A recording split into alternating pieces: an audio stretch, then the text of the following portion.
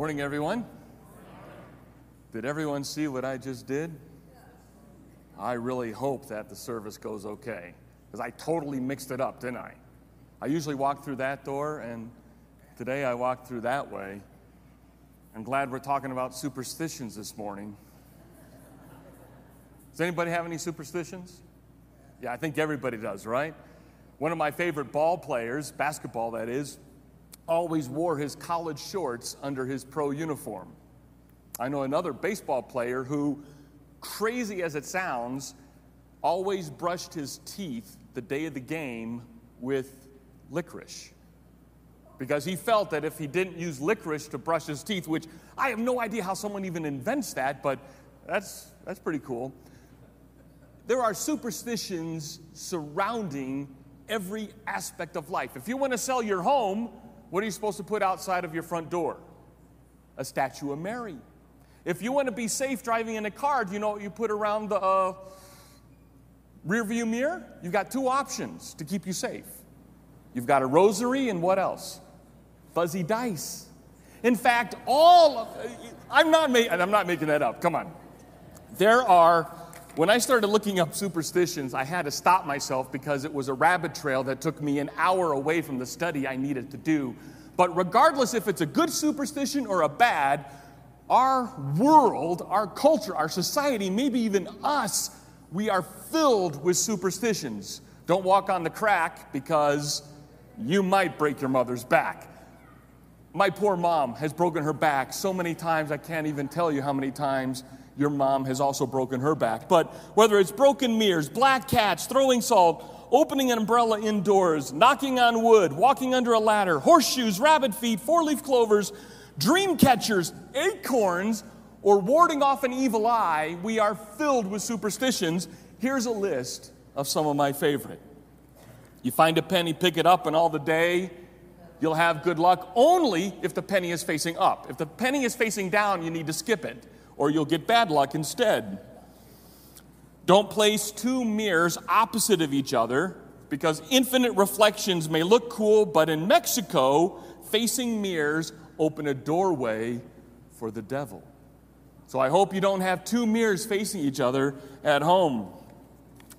Never stick your chopsticks facing up in your bowl of rice, because that is a sign of the devil. The number 4 brings death.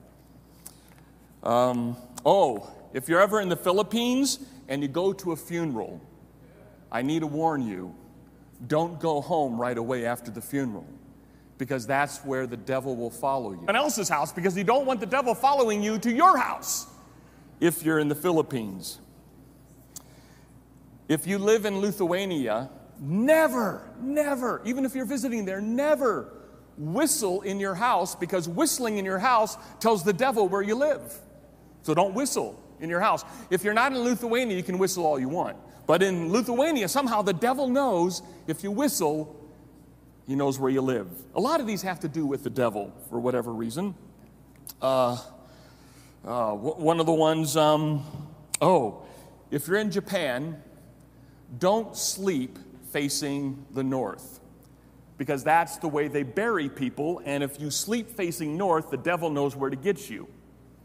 But if you are, just to make it more complicated, in some places in Africa, you need to avoid sleeping west, because that's where the devil gets you. So, really the only safe bet is to sleep facing the east or the south, because I didn't find any superstitions about that. But don't sleep facing north, don't sleep facing the south, especially if you're in Japan, west, or if you're in some places in Africa. This is odd. I think we've all stepped in something in the grass that we probably didn't want to step in, right? But if you step in it with your right foot in France, it's good luck. If it's your left foot, it's bad luck. I think if you step in anything that you know you should be stepping in out in the grass, it's bad. But if it's your right foot, congratulations, good luck will follow you the rest of the day. In Syria, not that we've been in Syria lately, but in 1933, believe it or not, the king of Syria at the time, signed into law, you're not allowed to play with yo-yos outside because it brings a drought. And to this day, still on the books of the law in Syria, you cannot have a yo-yo outside because it brings a drought. Wedding bells, while you may enjoy wedding bells, while you may be pretty and enjoyable to hear wedding bells, they originated with a warning that the devil is not invited into this marriage. And so wedding bells rang throughout the entire town to celebrate the devil can't get into this marriage. That's where they originated. Oh, if you ever find yourself in Rwanda, and if you're a lady, don't eat goat meat. Because eating goat meat in Rwanda is supposed to make you hairy. So unless you want to be hairy, don't eat goat meat. In fact, when you are a young man entering into adulthood, they serve you goat meat in the hopes that you will become hairy. You know, no worries. I can pass the goat meat. Oh, in Korea, ladies, if you are pregnant and find yourself in Korea, there's a host of things, but this is my favorite. You are not allowed to eat asymmetrical food. Meaning, your food has to have the same proportions. It needs to be round or square or triangle. It can't be a weird amoeba-shaped food because, believe it or not, if you eat weird amoeba-shaped food while you're pregnant, your baby is going to be ugly. So, only symmetrical shaping food. Also, in Portugal, it's considered very bad luck to walk backwards. See, I'm not in Portugal, so I can do this. Because in Portugal, if you walk backwards, guess what? The devil knows how to find you. Walking forward, the devil doesn't have a clue. But if you walk backwards, forget it. All bets are off. The devil knows exactly who you are and where you are. In the Philippines, you are never, ever supposed to wear red during a thunderstorm. Do you know why? Because lightning only strikes people who are wearing red in the Philippines. Didn't know that, but it's a major superstition. Whenever it's raining, you never wear red. Ron, I'm glad it's not raining today, but you're in good shape. We're not in the Philippines. And then lastly, in Spain. Anyone ever been to Spain? I haven't. Okay, just very few people have been to Spain. Did you ever walk into a room that had a door? If you did, I'm hoping that you walked in with your right foot first. Because if you walked in with your left foot first, bad luck is supposed to follow you the rest of the day. And you're supposed to leave the room with your right foot first, never your left foot.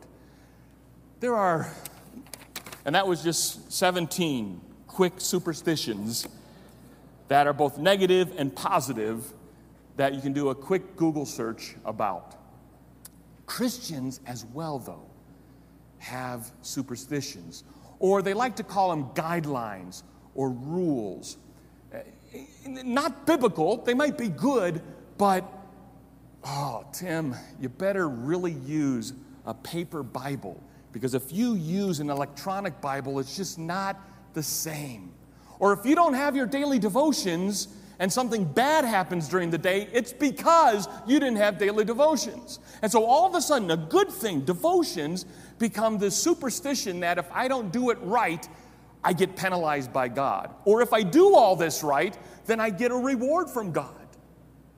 God doesn't work like that. The world doesn't work like that. Black cats cannot bring you bad luck because there is no such thing as good luck or bad luck. God has everything under control absolutely at all times and doesn't need a statue or a medal or rosary beads or chopsticks or how you walk to influence the future. None of it is true. But people live and die by those type of made-up superstitions. A stone, a rock placed in a different spot has no bearing on your life whatsoever. How God views you and how you are to view God and one another. We see that, but our character today in the book of Judges is full of superstitions. We're in Judges chapter 17, And we're going to look at this chapter, and it actually carries on to the next chapter and even chapter 19. But we're going to look at chapter 17 this morning. And we're going to see a character named Micah. Now, Micah, the name simply means one who is like God, or one who sees God, one who knows God, one who reveals God. And there are several different Micahs, the name, in Scripture. This is not the Micah, the prophet, but just a guy named Micah living during the days of the Judges, during that 450-year period that Judges takes place. But we're shown this story for a very particular reason. And we'll see that reason develop over the next couple days or the next couple weeks that we are in these last few chapters. But let's start in chapter 17, starting in verse 1 through 5, and look at Micah's, guess what, idolatry. But it shows itself in a very unique way. There was a man of the hill country of Ephraim. Now, Ephraim is in relationship to Jerusalem, a little bit north and west of Jerusalem, sort of like, from our perspective, the Goodnight area. So that kind of area is where Ephraim would be in relationship to Jerusalem. There was a man of the hill country of Ephraim whose name was Micah, and he said to his mother, "The 1,100 pieces of silver that were taken from you, about which you uttered a curse," I already see that this isn't going to start good, "they also spoke it in my ear, and also spoke it in my ears, behold, the silver is with me. I took it." And his mother said, "Blessed be my son by Jehovah." And he restored the 1,100 pieces of silver to his mother, and his mother said, "I dedicate the silver to Jehovah from my hand for my son, to make a carved image and a metal image. Now therefore I will restore it to you." So when he restored the money to his mother took 200 pieces of silver and gave it to the silversmiths, who made it into a carved image and a metal image. And it was in the house of Micah. And the man Micah had a shrine, and he made an ephod and household gods, and ordained one of his sons, who became his priest. Micah got caught with his hand in the cookie jar, taking 1,100 pieces of silver, which would have been equivalent to about somewhere around maybe 7 to 8 years worth of income. I mean, it was an extremely large amount of money. And Micah obviously took it because he admits to it, but he only admits to it when he hears his mother giving a curse. You know, "Cursed be the man who took this silver, may 1,000 fleas infect his armpits for the rest of his life." Who knows what the curse was, but he was freaking out because he fessed up to it and said, "Hey, Mom, you know that stuff you said about the silver? Guess what? I took it." Now, I imagine, as all mothers and fathers know, when money is missing from your wallet or purse, there's really only a certain number of people who could have taken it off your dresser. Only a certain number of people. So I imagine she realized that there probably was an inside person to this theft. But he owns up to it, and his mom is gracious and thankful, so grateful and so thankful that she praises God, and of course immediately goes, "Let's make idols. Let's make idols. Let's make an ephod and some idols." And an ephod, again, is just something that is made. It has no distinguishing characteristics, but something that is made in relationship to worship. And they make carved images. God doesn't want you to do that. Okay, so he fessed up to taking the money from his mom. That should have been it. She should have forgiven him. They should have had a great relationship after that. Maybe not trust him with everything, but that trust can be earned. But you don't celebrate the return of that money by making idols. And on top of that, he makes a shrine. So in his house, when you walk into his house, you know exactly who he loves. You know exactly who he worships, who he relies on, who he believes the future dictates and controls. These silver-made idols and stuff. There's a lot of people in this world that are gripped by idolatry. A lot. I love watching documentaries. I love watching just different cultures on display, from their foods and their customs. But it always grieves me, always deeply hurts me when I see them bowing down before a rock or a statue of an animal or a made-up image, and they feed it, and they give food to it, and money to it, and sing to it, and worship it, and pray to it. I look at that and I go, it can't answer. It cannot help you one bit.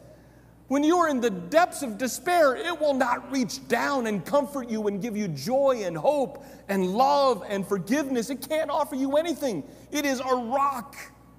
It is a statue.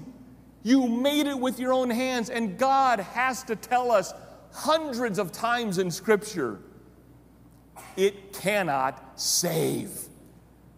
That good luck charm cannot save. That special way of doing things for a routine, and if you do it differently, bad luck will follow, can't. It doesn't.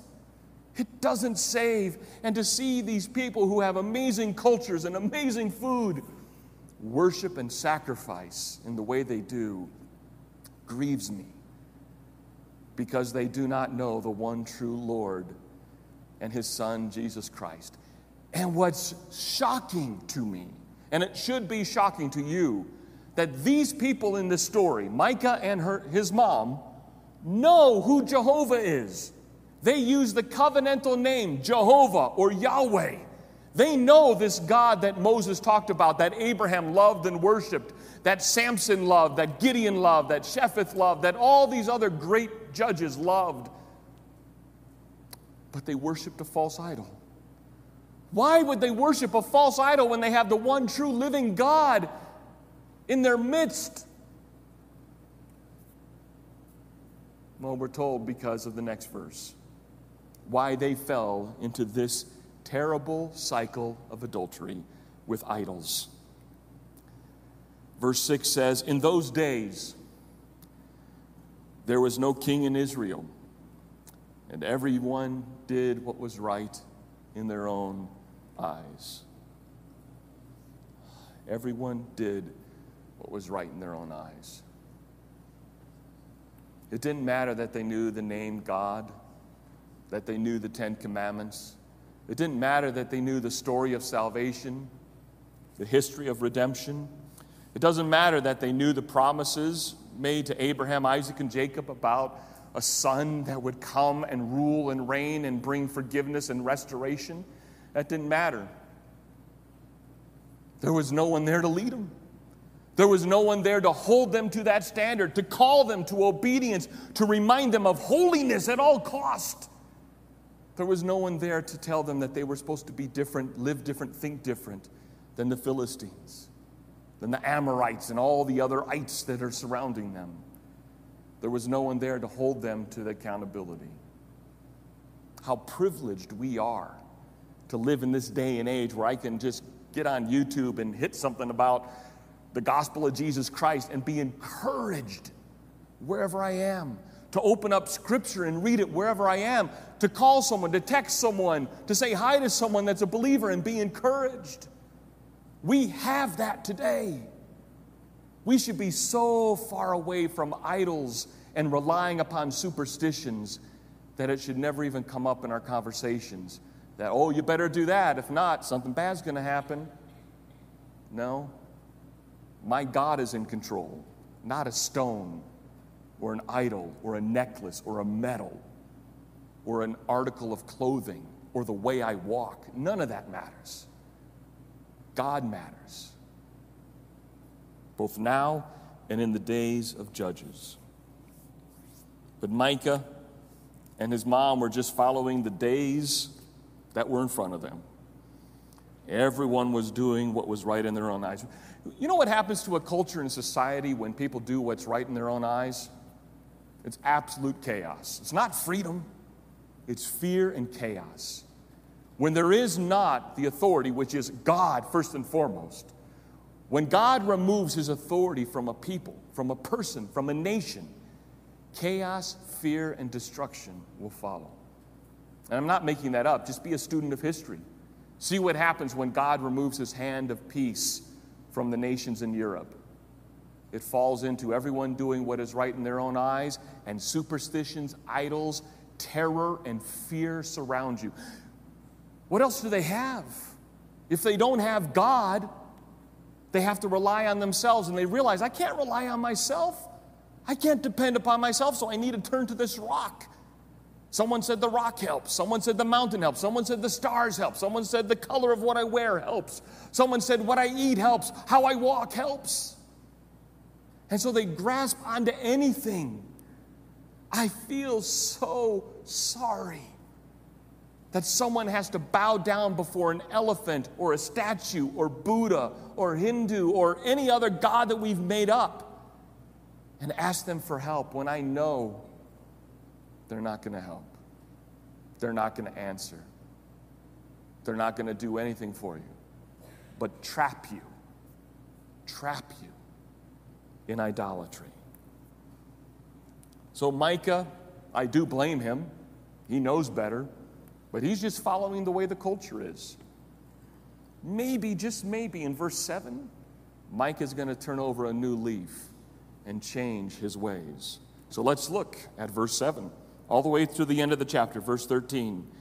Now there was a young man of Bethlehem in Judah. Now Bethlehem, in relationship to Jerusalem, would be a little bit south and west of where we are here, if Calvary was Jerusalem in Israel. So a little bit south and west.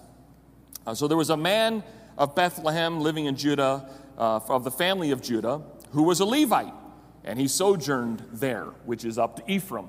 Now, being a Levite, that means he's a priest. So he's of a priestly order, so he is given by God the duty and responsibility to lead Israel in things religious. Not political leadership, but spiritual leadership. So he's supposed to be kind of like that pastor or teacher within Israel.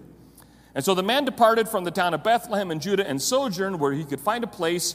And he sojourned, and he came to the hill country of Ephraim to the house of Micah. And Micah said to him, where'd he come from? And he said to him, I'm a Levite of Bethlehem in Judah, and I'm going to sojourn where I may find a place. And Micah said to him, oh my goodness, where am I? Oh, verse 10. And Micah said to him, stay with me and be to me a father and a priest, and I will give you 10 pieces of silver a year and a suit of clothing and all your living. Sounds like a good deal. And the Levite went in, and the Levite was content to dwell with the man, and the young man became to him like one of his sons. And Micah ordained the Levite, and the young man became his priest and was in the house of Micah. I'm going to leave verse 13 there. I'm not going to read the last verse because so far I'm seeing Micah's engagement with this guy, this young Levite who's leaving Bethlehem and heading north. And he ends up at Micah's house, and it seems like they're having a pretty good relationship so far because Micah says, hey, you know what? I need a priest. I need someone to spiritually lead my household, and I'll pay you for it. I'll give you what you need. Seems like a pretty good deal so far. Maybe Micah has turned a leaf. Maybe Micah realizes, I need direction.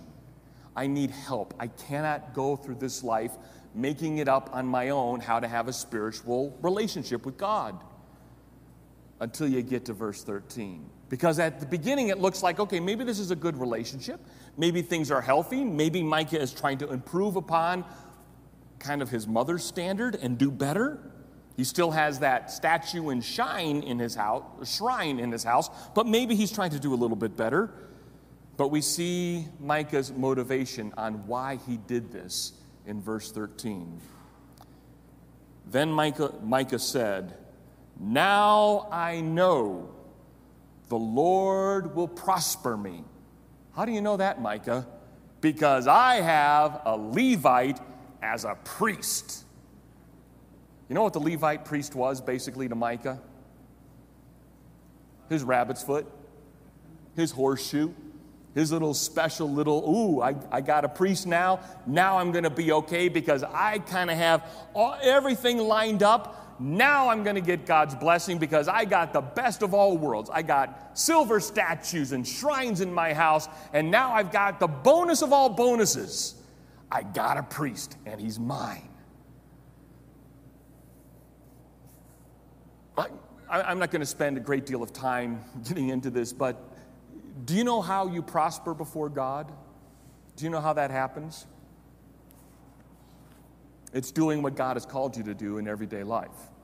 It's loving Him above all other things and loving your neighbor as yourself. If you dedicate yourself to those two greatest of all commandments, if that is what your household is known for and not a shrine, I guarantee you, you will walk through life feeling as if you are the luckiest person alive because you have a relationship with God that is thriving.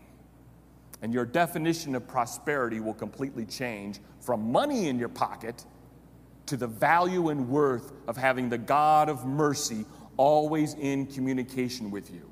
You will prosper all the days of your life. Every step you take will be an amazing step of confidence and trust in God, and He will reward that relationship with peace and joy. That is prosperity in God's mind. That satisfaction of peace and joy that walks with you every day. And the way you obtain that is not through lucky charms and superstitions and good luck measures. It's through walking daily dependent upon the one person in all of history and the universe that can manage your future, and that's God. In fact, in Philippians chapter 4, a set of verses that I know you know, but in Philippians chapter 4, Paul says, verse 6, "Do not be anxious about anything, but in everything, by prayer and supplication, with thanksgiving, let your requests be made known to God, and the peace of God, which surpasses all understanding, will guard your hearts and minds in Christ Jesus." It has nothing to do with superstitions, idols, and lucky charms. Nothing. Your peace and serenity with God is founded in a relationship with Him, not with stuff that you accumulate that even reminds you of Him. He doesn't want you to be reminded about Him. He wants you to have a relationship with Him here and now, here today. And in doing so, and crying out to Him who is able to answer, He will bring you joy. He will bring you peace. And it will be so beyond your imagination that you wonder why you never had a relationship like this with Him before. Because it is so peaceful and satisfying and joyful. But the key to that is not following a list of rules and regulations and do's and don'ts of superstitions. Is to let Him know, God, this is a tough day I'm facing. I need you there. I need you to give me the strength and wisdom to make that right decision, to love that person because you know they're unlovable, but you got to help me. You've got to be my strength. You've got to be my reasoning here, because if you're not and I'm left to myself, I'm going to react really bad. And it's not going to reflect the right relationship I have with you. Help me. And God says, that is the prayer and relationship that I want from you. And in every step that you journey in this life, I will be your God and you will be my people. Paul says this is the answer to superstitions. This is the answer to, oh, I have bad luck and I need to break it. This is the answer to all of it. In everything, in all your worries, cares, concerns, fears, and anxieties, make your supplications made known to Him. Let Him know. Talk to Him directly. You don't need a wooden idol or a medal or a statue or a phrase to bring you closer to God. You just need to say to Him, I want to be closer to you today. I need you. He goes, yes, I know. Let's start walking together. It is that simple to stop living in a good luck, bad luck, karma-filled world by simply going, God, I want to walk with you today. Will you be my God today? And He will say every single time, yes, I will be your God. I will be your God. So Micah, as we take this home today, Micah had a lot of things he was struggling with. Micah added idols and good luck charms in order to create a better relationship with God. And God has nothing but judgment to say about idols. Never communicates that idols are a good thing or an okay thing, or I have no opinion about it. God always says idolatry is wrong. Don't worship him according to the ways of man, but worship him the way he desires. And the way he desires is from a contrite heart, a heart that is broken and sold to God. That is all he requires. No other magical cantation can work, but a broken and contrite heart, to walk humbly before him. And he says that is key to wanting to prosper and to have a relation. Now, I know that Christians are not immune to the struggle with superstitions. We all sometimes take a special way home. We all do something special before we do something. We all have these little things in our mind that I got to do this in order for it to work this way. There was a long time that I did not turn air conditioning on in my car because I felt that if I used air conditioning, the car would break down. Tim, now I still think that there was some logical sense to that, but really there isn't. It's just a bad car that needs its air conditioning fixed because it shouldn't break down when the air's on. But for the longest time, even with the new car, I was like, better not turn the air conditioning on because, the car could break down. Why would I want my family to suffer with no air conditioning if I can fix that? Because it has nothing to do with bad luck. Things break. I get it. Things break. But that doesn't mean it's because I stepped out of the door with the wrong foot that day. God sometimes brings trials into our lives regardless of how we walk, regardless of what we wear, how we eat, and how we store our chopsticks. It doesn't matter. God is in control. He's got us in his hands. Now, we're going to sing a song in a minute that talks about that every day of our life, every single day of our life, we are being held by God. We're not being held by idols. We're not being held by superstitions. We're being held by God, who directs our future. Because if you're looking for good luck and superstitions to direct your future, you have got so many of them that I know you have bad luck because you violated something today. But we don't have to live under that fear and tyranny. We can live with freedom in Christ. We can live with freedom from fear and superstitions. We don't have to have a priest in our house for good luck. You don't have to have anything for good luck. Because our God, the God whom we serve and love, who sent his Son to die for us, is greater than any good luck or bad luck this world can make up. And it made it all up. There's no science behind it, logic behind it, or reason behind it. Brushing your teeth with licorice will help you win the game? No. Wearing your clothes from college as a professional sports player is not going to help you win the game. Do you know why I know that's not true? Because he lost games. How do I know that stepping on a crack's not going to break your mother's back? Your mom's back isn't broken right now because of that. How do I know that the devil isn't going to follow you home because you stepped the wrong way out of the door? It's because our God controls the very steps of the devil every single day. God controls him. Not what you do or don't do or how you walk or what you wear or what you eat. None of that is relevant. We need to be far greater than Micah at this point. Micah is sold into slavery because he is afraid to take a step without worshiping a God of his own imagination. We don't have to live that way. Please, I beg you that if there is any superstition in your life, rid yourself of it. God is more powerful than your superstition. God is more powerful than your good luck or bad luck. So a black cat passes you as you're driving home. what possibly could control your future more? A black cat crossing your path or God? Who has more control, walking under a ladder or God?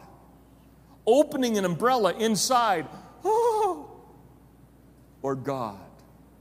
Who really is in control of your life? Micah thought good luck charms were in control of his life. Who's in control of yours? Let's stand. I'm going to close this in prayer as the band comes up. And I want you to think of that phrase, that very first phrase, that every one of our days is in God's hands. Let's pray. Our gracious Father, we thank you tremendously for your goodness, for your love, for your protection, for you being our God. Father, there is nothing more powerful than you. Father, rid our lives of superstitions and silly wives' tales and all of those little good luck, bad luck charms.